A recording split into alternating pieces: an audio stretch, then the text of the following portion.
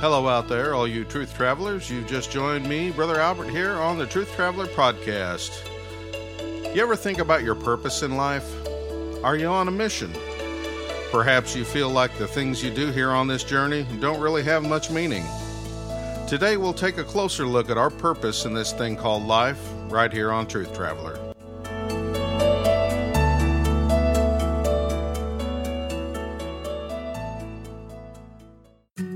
Hey, Truth Travelers. I'd like to speak with you a moment about another great opportunity to give. If you could save a life for only $28, would you? Preborn clinics offer free ultrasounds to expectant mothers to show them the truth about the human life growing within them. Preborn is a dedicated, nonprofit, pro-life organization that supports life-affirming pregnancy clinics in their mission to reach women considering abortion, particularly in areas with high abortion rates. Your tax-deductible gift provides maternity clothes, baby clothes, diapers, and formula. More importantly, your sponsorship gives a young mother an opportunity to hear the gospel of Jesus Christ. Will you help save lives? Learn more at preborn.com. That's preborn.com.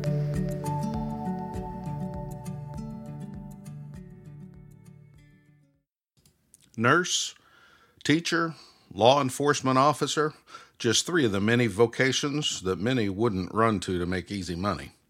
Long hours, stress, sacrifice, and perhaps even danger or fringe benefits in these jobs, yet each makes a vital contribution to the stability and prosperity to society as a whole. Many who enter into these careers choose them out of a sense of calling to that vocation. Have you been called to something greater in your life? Or perhaps our sense of something greater may be a bit off base. Let's take a look at God's calling of a prophet about 2,600 years ago. Jeremiah chapter 1, verses 4 through 9 reads, "Then the word of the Lord came unto me, saying, Before I formed thee in the belly, I knew thee. And before thou came forth out of the womb, I sanctified thee, and I ordained thee a prophet unto the nations. Then said I, Lord God, behold, I cannot speak, for I am a child. But the Lord said unto me, Say not, I am a child, for thou shalt go to all that I shall send thee, and whatsoever I command thee thou shalt speak. Be not afraid of their faces, for I am with thee to deliver thee, saith the Lord. Then the Lord put forth his hand and touched my mouth, and the Lord said unto me, Behold, I have put my words in thy mouth." To some people, the idea that God speaks to us is inconceivable. But we see in Genesis, at the beginning, man fellowshiped with God daily. However, human rebellion broke that close relationship. We were designed to hear God's voice. Many times this hearing is not in an audible sense, but a spiritual hearing. Throughout Scripture, listening is used to describe the human posture of worship, submission, and obedience before God. In Deuteronomy 6, Moses commanded the people to hear and to love the Lord.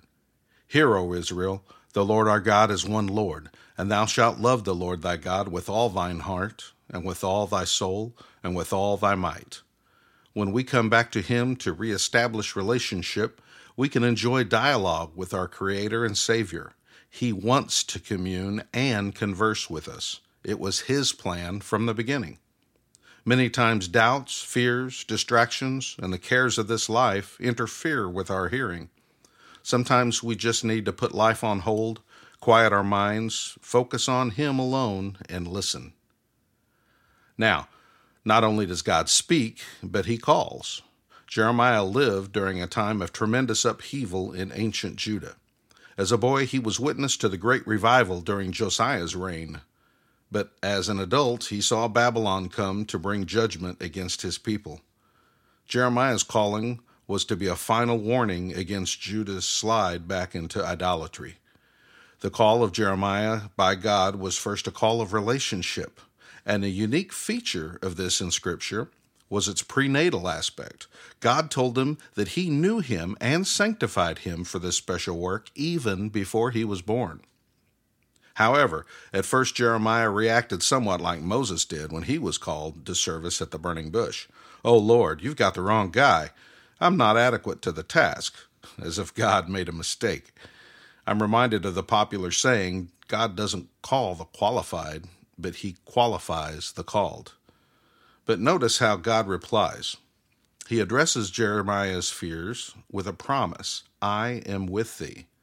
The prophet's calling was rooted in his relationship with God, so Jeremiah would never be alone in his task.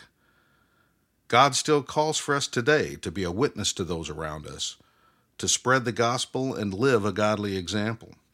We've been given a purpose by God, and he has put things into us that can be invested in those around us. We aren't all called to be prophets, evangelists, or greatly visible ministers in the kingdom, but we all are a minister in some form. 1 Peter 4:10 tells us that we all have something given by God, useful to ministry. There are no useless people to God. You may be surprised to learn that a key tenet of the Protestant Reformation is that the call of God isn't experienced by a select elite few, but by everyone, no matter their life's work. Any honest occupation may be considered a God-ordained vocation.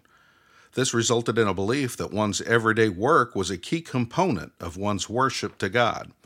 We labor to provide for our families, to be able to give charitably, and to support the local assembly in their outreach in support of the needy, both spiritually and physically.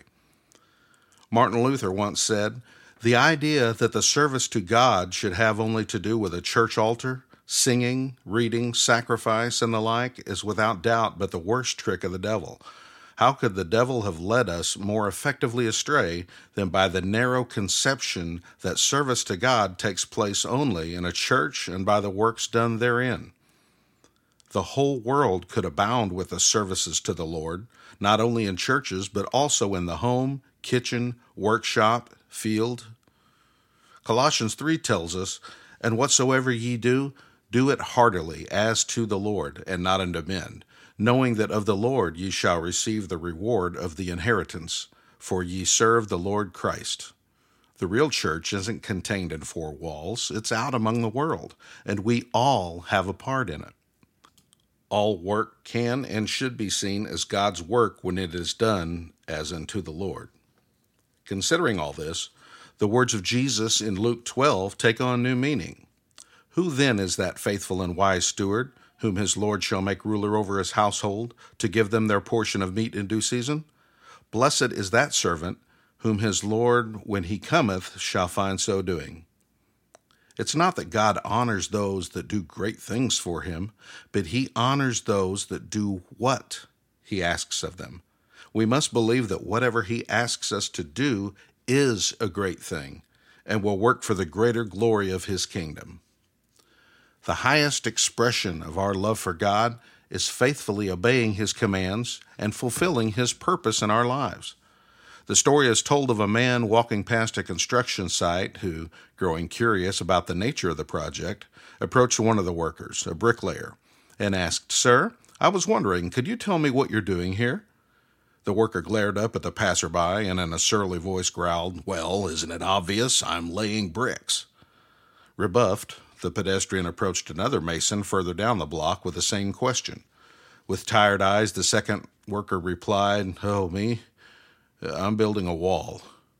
Finally, the man approached a third worker with his inquiry and was shocked by a bright smile and enthusiastic answer. "Well, isn't it obvious? I'm building a cathedral."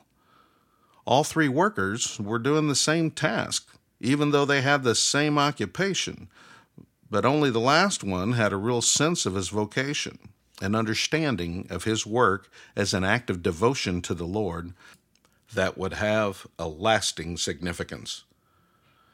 Ultimately, committing to your work as a calling from the Lord is an expression of deep faith.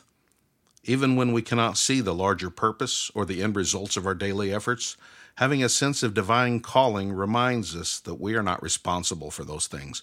Our only responsibility is to faithfully carry out those duties that have been assigned to us. In that, we can find a sense of fulfillment and peace that will be a shining witness to the world of the difference God can make in their lives. So, we all have a purpose. We all have been given things by God. some things we may not have even discovered yet. But he gives us gifts and callings without repentance. And sometimes it takes us years to discover everything that the Lord has given us to work with. But the main thing is to follow him, to be obedient, to use those in his kingdom, and to not get into that comparison game where, you are wondering if you're doing anything because you see these other people doing such great things for the kingdom of God. Stay in your lane. You be you. Just do it as unto the Lord, and things are going to work out. Faith and obedience, that's super important in this walk. And this is a short podcast today, but this is what I got. So this is what you got. God bless you all. Thank you for joining me. And let's pray and end this good. Heavenly Father, we thank you for today. We thank you for your word. Thank you, God, that you have put things into us to serve you, even they may not be glamorous, Lord. They're what you have called us to do. Help us, Lord, to draw closer to you, to understand you more, to commune with you more, to fully be reestablished in relationship with you.